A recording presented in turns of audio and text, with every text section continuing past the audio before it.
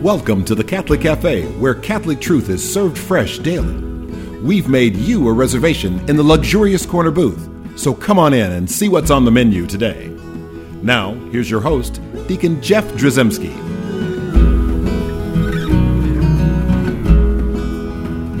Greetings and welcome to the Catholic Cafe. I'm Deacon Jeff, sitting in the luxurious corner booth of the Catholic Cafe, and it's always better when I have a guest, because I don't want to be sitting here in this Catholic Cafe all by myself, drinking my coffee. So I've got a great guest.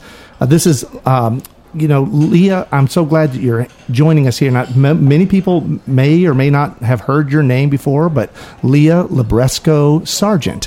And you can find her at leahlibresco.com, right? Is that still true? That is. It's not leahlibrescosargeant.com. I was too cheap to buy a second URL.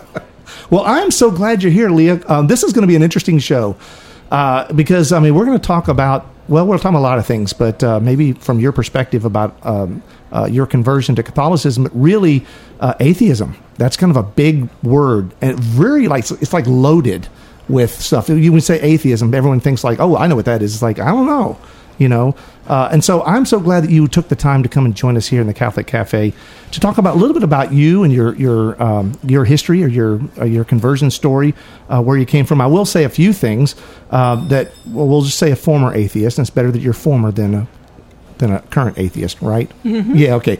You haven't changed your mind. I just want to make sure, because we're very open here at the Catholic Cafe. Give you every opportunity to recant if you wanted to. No, of course not. Former atheist, and you were originally from Long Island. Mm-hmm. All right, very good. And you were received into the Catholic Church on the Feast of Christ the King. What an awesome feast to join the Catholic Church, and did that in 2012. So it's been a little time. You're not a newbie, but you're still kind of fresh. I'll be 10 years old next year. I'm so excited. Yes, exactly. That's great. You're also the author of a couple of books. One of them is called Arriving at Amen, which is a little bit about your conversion story. And then also Building the Benedict Option, which is really about sort of building a thicker Christian community. I've never heard that expression, a thicker community, but I like that. And my focus is really on doing it where you are now over the timescale of the next 2 weeks to 2 months, that there's nothing you have to wait for till you buy a house, till you get married. Where you are now, how can you grow in friendship with others that's rooted in Christ? How many times have we not done something because we were planning to get all these other things done first? And, I talk to folks, who like, I always wanted to have more kids. It's like, yeah, the time to start is now. Yep. Because later it's not going to be as easy. We'll just say it that way. And you currently reside in Falls Church, Virginia. Mm-hmm. And you're there with your wonderful husband, Alexi. Mm-hmm. And you've got Beatrice. Yeah, she's a toddler. Yeah. Yes, that is awesome. And you got one on the way. So that's God bless you on that. That is awesome. And you work for Braver Angels. Mm-hmm. And tell us what Braver Angels is. It's a nonpartisan group that facilitates cross-partisan dialogue and debate. And my focus is really on that latter, bringing people together to have, sometimes for the first time in their life, a good experience of disagreeing with someone about things that matter. Well, if I've never heard anything more foreign to the current culture than having people disagree well. And so you're helping to facilitate that. So that is actually quite unique and quite interesting. And so I guess maybe we should just start with, like, how you grow up an atheist. And does that mean did you even have an experience of religion growing up at all? I mean, what was your experience, if there was one? Not really. And I think it's important to remember that there are a lot of different kinds of atheists. And I'd run into people who would mistake me for a different kind. I think people imagine an atheist as someone who's angry, who has an experience with the church that's dissatisfying, that drives them away. I had a friend who encouraged me to try and pray and just say what I was angry about to God. And of course, there wasn't anything. I didn't believe in God. He'd never let me down. Why would you say that to God if you didn't believe him? Exactly. And I think that's different than someone who had a relationship with God, and then came to reject it or see it as false. But to me, God had never let me down any more than the man in the moon had. It's just not part of my life growing up.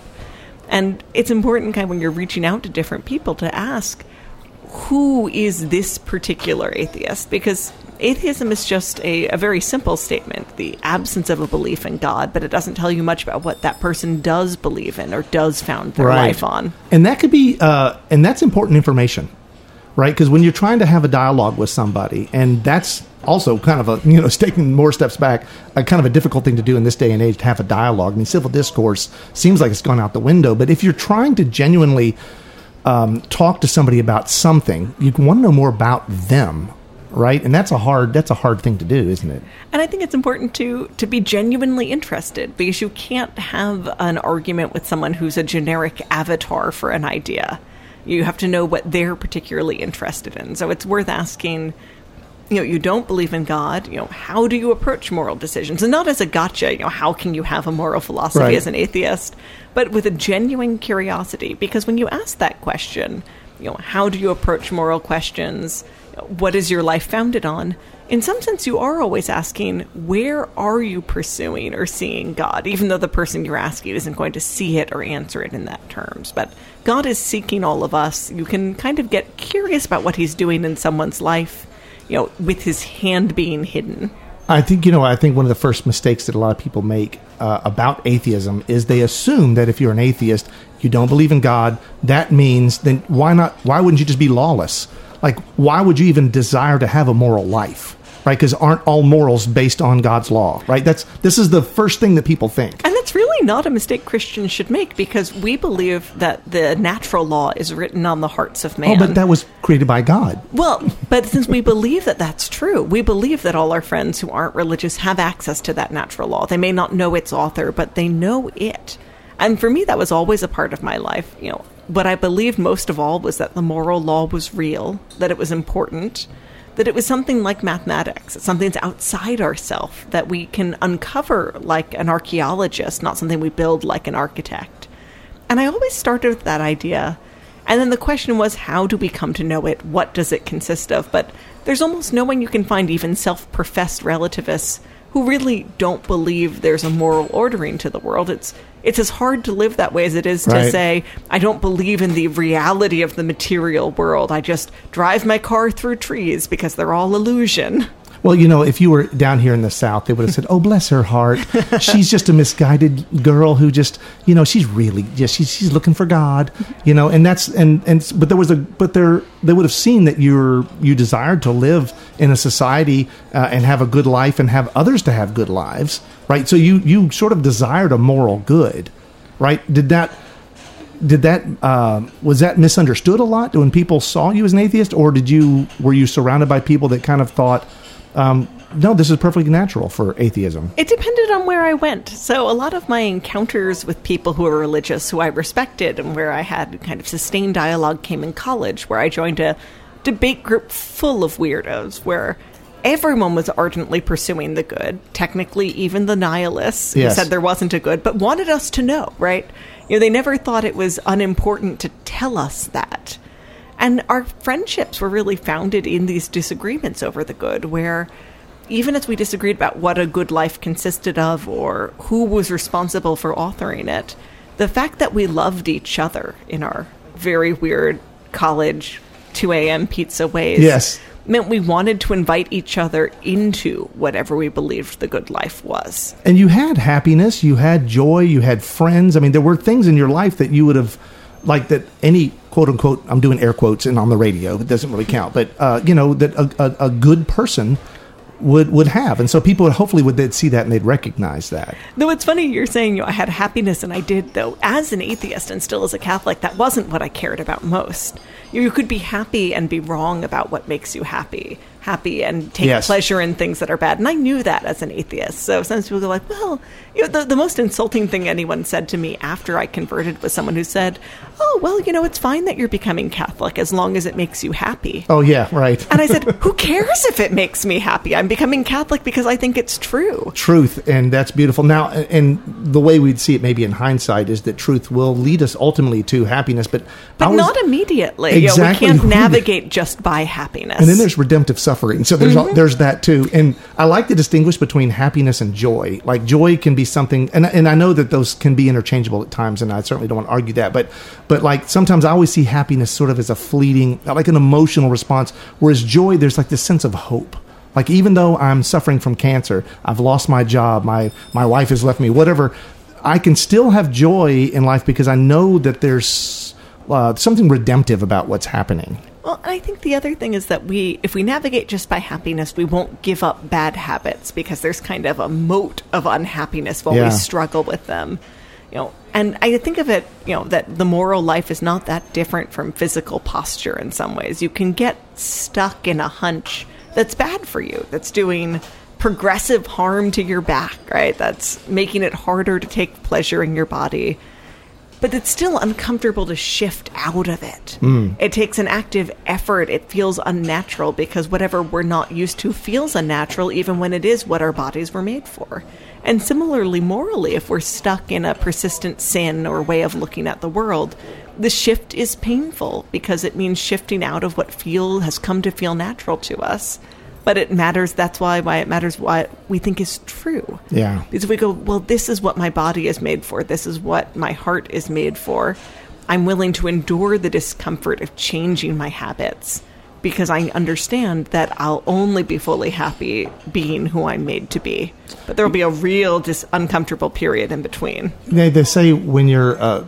if you're actually searching for truth, be careful because you just might find it, right? And I don't know that like when you're as a truth-seeking atheist, that you had this idea that one day you'd be Catholic. I don't know that was necessarily on your radar. I didn't. There was a point where I was willing to concede, that if Catholicism was true, I wanted to be Catholic. I didn't think it was. So in some ways, it was an easy concession to make. But it's that kind of small opening that I think gives God more room to take our tiniest yes to him and just do much more with it than we expect.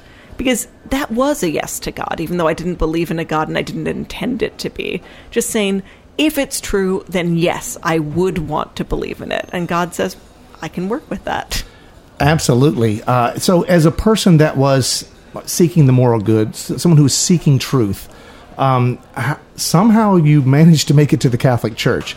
And I know there's a lot of story that's in the middle of there, but there had to be some sort of turning points for you that might have been something that was like, this elucidated or this illuminated, or this is what brought this moment to be. Yeah, some of the moments that were really important to me, weren't moments necessarily of exploring Catholicism, but of exploring my own atheism deeply and finding things that didn't work well. I got to a point where by arguing with my Catholic friends, I was looking for flaws in Catholicism to try and help them. I wanted my friends to stop being Catholic because I loved my friends and I wanted the good for them. And it turned out a lot of the, easy put-downs of Catholicism I'd come in with didn't work very well. Catholicism was more robust than I thought. So the more I learned, the more I had this sense that Catholicism was coherent. And of course, something can be coherent without being true. A really good fantasy novel isn't describing a real place. Right. But it has a richness and a depth so that it could. It's not flat. It's not thin. It's not full of, well, this would never work. And Catholicism started to have that richness and fullness for me without thinking it was true. And at the same time, my own atheism, as I was pushing harder on that big question of, I know the moral law exists, but how do I perceive it? I perceive the world with my eyes through sight. People talk about a conscience, but what is it? What is it responding to? That was where I kept feeling like I had almost a patchwork sail on a boat for my atheism. It didn't all hold together. There were some obvious rents, but there was nothing in it I thought was false. It was pure in a way that Catholicism wasn't, because I only believed things I was confident in, and then it was the work of, I thought, the rest of my life to figure out how to bridge those gaps, how to put patches on the sail. And then you also wanted to make sure the other Catholics knew they were wrong too. Was that part of what you were doing? Absolutely. Well, because I loved them. When you love someone, you tell them they're wrong. You try and do it in a loving way, but you don't want someone to live within a lie. Is this some of your deontology kind of background where you want to make sure that everybody's playing by the same rules, or these rules are good for... I'm just trying to impress my audience with a big fancy word. I think the funny thing is, of course, deontology, the rules don't need your defense. They're true. Right. If you don't follow them, that's just bad for you. They can't be hurt. That's actually really a difference between where I was as a deontologist with a loyalty to these abstract rules. The moral law is just kind of a big rule book, which is, again, how people sometimes think about math. There are moments where someone will successfully prove a theorem, and another mathematician might say, it's a good proof, it holds up, but it's not the one in the book, and you can tell that there's a sense of that there's a beauty to law. I just love the romance of that. It works, it does the job, but it's not the book proof. And people talk about math that way, like there is a floating book of the most beautiful ways to prove things that are true. I felt that way about moral law, but that's something that's so far removed from us that we need it but it has no relationship with us. It can't be hurt by our ignoring it. Yeah, it's like thinking about gravity and things like that. That like, well, it exists, right? And then we're affected by it, but it exists, but it's not affected by us. No, and if you misjudge it in some way, there's a ledge you don't see and you trip and fall. Gravity doesn't mind. It's so mad at me. It made me fall. And you certainly didn't, contradict it by acting as though it wasn't real, right?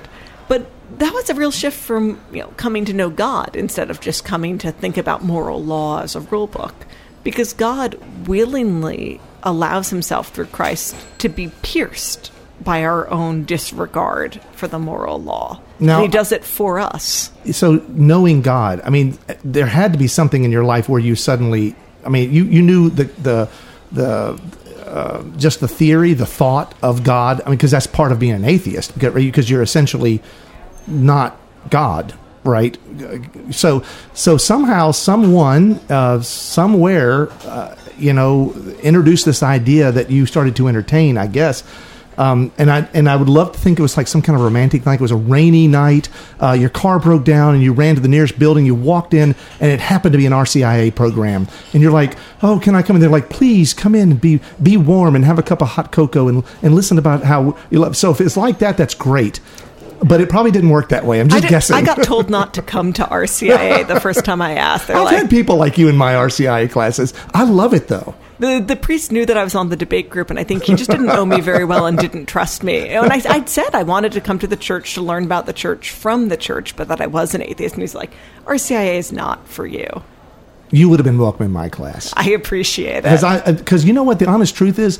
The hard questions are the ones, I love those because everyone else in the room was wanting to ask them. But there's always that one guy or girl who's going to be the one that, like, you can count on them raising their hand 20 minutes into what you're saying to challenge you in some way. I think it's a good thing. Well, by the time I wound up in RCIA, I did believe in God. I did want to be part of the Catholic Church, but they still didn't play around. They got me a Dominican friar as my godfather. Oh, there you go. And I think there's such a powerful witness in that people's questions aren't a threat to the church.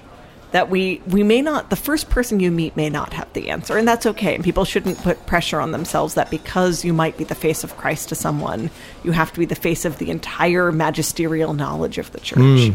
The witness you offer isn't, I happen to know the answer to that question. It's, I know where to go to wrestle with that question. And that might mean, I know a really in-depth, nerdy priest who wrote his dissertation on this question, and he'll go through it with you with citations. And sometimes it's, that's a really hard thing you're living through. Here's an icon I pray with. Here's an image of Our Lady of Sorrows that I turn to.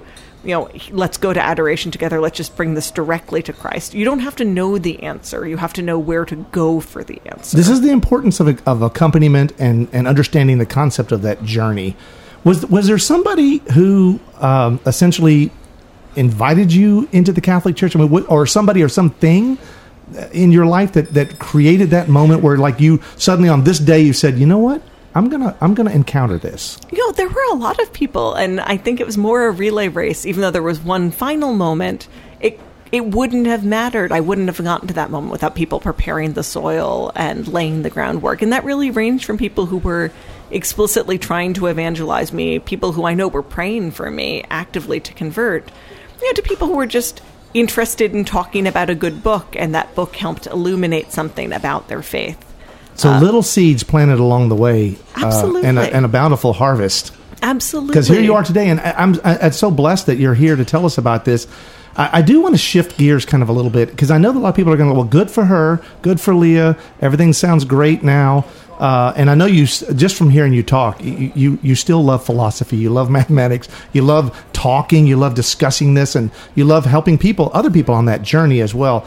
I know that there's a lot of folks listening, especially maybe some parents, who have encountered in their own family or their friends that are encountering atheism even more, right? And there's this term evangelical atheism, right? This essentially sort of a fervent anti-Christian attitude where I'm going to prove everybody wrong. There's also these other sort of more quiet types of atheism that may start. They don't usually, kids don't launch into evangelical atheism, right? Not necessarily. But I would imagine that a lot of parents are worried because their kid came home from college and said, I don't believe in God anymore. Or they won't say it like that. They'll just say, I'm just not into all of that religion. right? So let's help some of these folks out with understanding atheism, understanding where some of these folks might be. Kids, and I don't mean like little tiny kids. I mean adults, young adults, people who are finding their way in the world. And it's a tough question especially for parents who've been going to mass all their life, and they raised their kids the right way. They went to Catholic schools, and now they're finding out their kid doesn't believe in God or doesn't practice in any kind of faith. It's really hard, and I think one thing you can do is look back a little. If you're getting closer to that phase, if your kids are getting close to college, what kind of formation can you do in those last years to help prepare them? And I think it's that you don't want them to encounter the hard things for the first time at college. You want them to have a sense of what that world is going to be like, and have a sense of, that they can call you or someone else if they don't want to always talk things over with a parent, who's a good spiritual advisor, who's someone who's played with their godparent even, hopefully, who they could reach out to in a hard moment. Because ideally you don't want... No one gets to, I don't believe in God, I don't go to Mass anymore, without there being steps before that. And you want to be someone who's your child wants to reach out to, or that they know someone else to reach out to earlier. So talking about your own, walk in the faith, moments you had questions and how you responded to them. So that's so important, because that's what a lot of parents fail to do. I mean, like when, as a parent, saying like, hey, when I was your age, I did this and I shouldn't have done that. Mm-hmm. Like, Dad just admitted he did that. That's terrible. Yeah, your kids know you go to confession, right? So it shouldn't be a shock that you sin. And it shouldn't be a shock that there are moments where you may not be on the best terms with God. And talking about that openly before you're kind of offering it as an answer to disaffectation is good. But after the fact, when someone kind of already feels fallen away... I think the challenge is really to both make your love very clear. Amen. That it's unconditional. I love you no matter what. But that it is rooted in Christ, right? Both. Because you can say I love you no matter what, but everyone knows that's unsatisfying, right? That the kind of love a parent gives you when they're like, well, I know you axe murdered your way through 13 people, but I love you no matter what. Like, there's a real problem there. And it's all right to acknowledge that there is a problem, that there is a wound, when the most important thing in your life is something your child thinks is optional now or unimportant. And to remember that they feel the presence of that wound too. If they think church was now a mistake, they know that means that in some sense they're saying that you've made a mistake, and that's hard for them also because they love you. And I guess also we should talk a little bit about when that news comes to you, whether it's one of your kids or a good friend or whatever, to realize that, like, the answer is not going to be something you just say right then and there. And they're going to like, you know what, Mom, Dad, you're exactly right. I'm just eschewing all this stuff with atheism, and I'm going right back to Mass like you want me to. That's not going to happen. And it's likely going to be a long and sort of a bumpy ride. Yeah, I think thinking about it really as what will it take to bind up and heal this wound, that's not an instant process. Or when it is, that's much more directly mediated through God than it is through us. So you can ask yourself, well, what will it take to keep this wound clean? What will it take to allow there to be healing? To remember that then when healing happens, it happens slowly. So you might get a small sign of hope that then is disappointing because it doesn't result in an immediate reconversion. How do you respond to that small sign of hope with real joy so that your child knows that you rejoice in a small step taken back towards the church without saying, well, where's the rest of it? Yes, amen. And the idea that here's something that parents need to hear, I think, and maybe you'll agree with me, and that is they need to know that you're somebody they can trust, and that you love them, and that you can have a conversation with. And so if you're not already able to sit down and have a conversation, an honest one, and that means not you telling them what, it means listening. And that part is huge when it comes, because there will be problems. There will be disagreements. There'll be all those things. But if they know that you're not trying to sell them a bill of goods, if they know that you are not trying to convince them of the truth, that essentially you're just accompanying them on this journey, they're likely to tell you a lot more. I think that's true, though. I think it's okay if they know you're trying to convince them of the truth, because who would you be if honesty, you weren't, You've got to be honest. Like, you do, but I think it's important that that's both things. You genuinely want to hear them out because you want to know them. but you also want what's best for them, so you do also want them to know Christ. Yeah, sometimes people equate kind of welcoming with non-judgmentalness, right? Right, so that's not the truth. So, like, every one of my kids that disagree with me, they understand where I stand, and they know why, and I try to give them reasons, but I just, there's a part of me that's in the back that's like not looking. That's why I was saying not to expect an instant response. Or an instant fix. Well, and think about how you respond when someone has a bad boyfriend or girlfriend. Whether it's from your kid or just as a friend. When you have a friend who's making a bad choice, you don't bring it up every single moment. But there's also an escape hatch you offer by saying, "Look, like, I love you. I want you to be happy. I don't think this is good for you." And it means that in the moment where they reconsider whether it's good, they know that they could talk to you.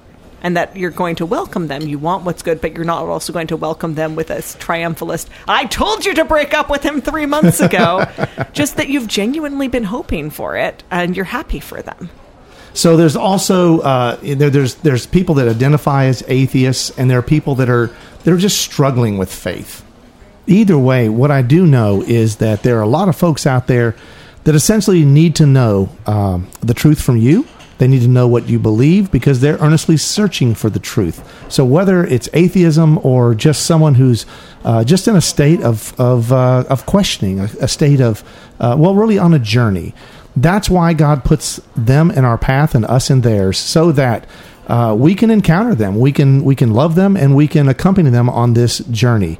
So don't back down from the truth, but at the same time, help people know that you see the goodness in them, that you see the beauty.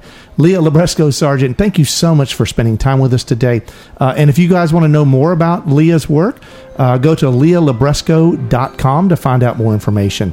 And so now let's turn to the Blessed Mother and allow her to accompany all of us on this journey called life. Hail Mary, full of grace, the Lord is with thee. Blessed art thou among women, and blessed is the fruit of thy womb, Jesus. Holy Mary, Mother of God, pray for us sinners, now and at the hour of our death. Amen.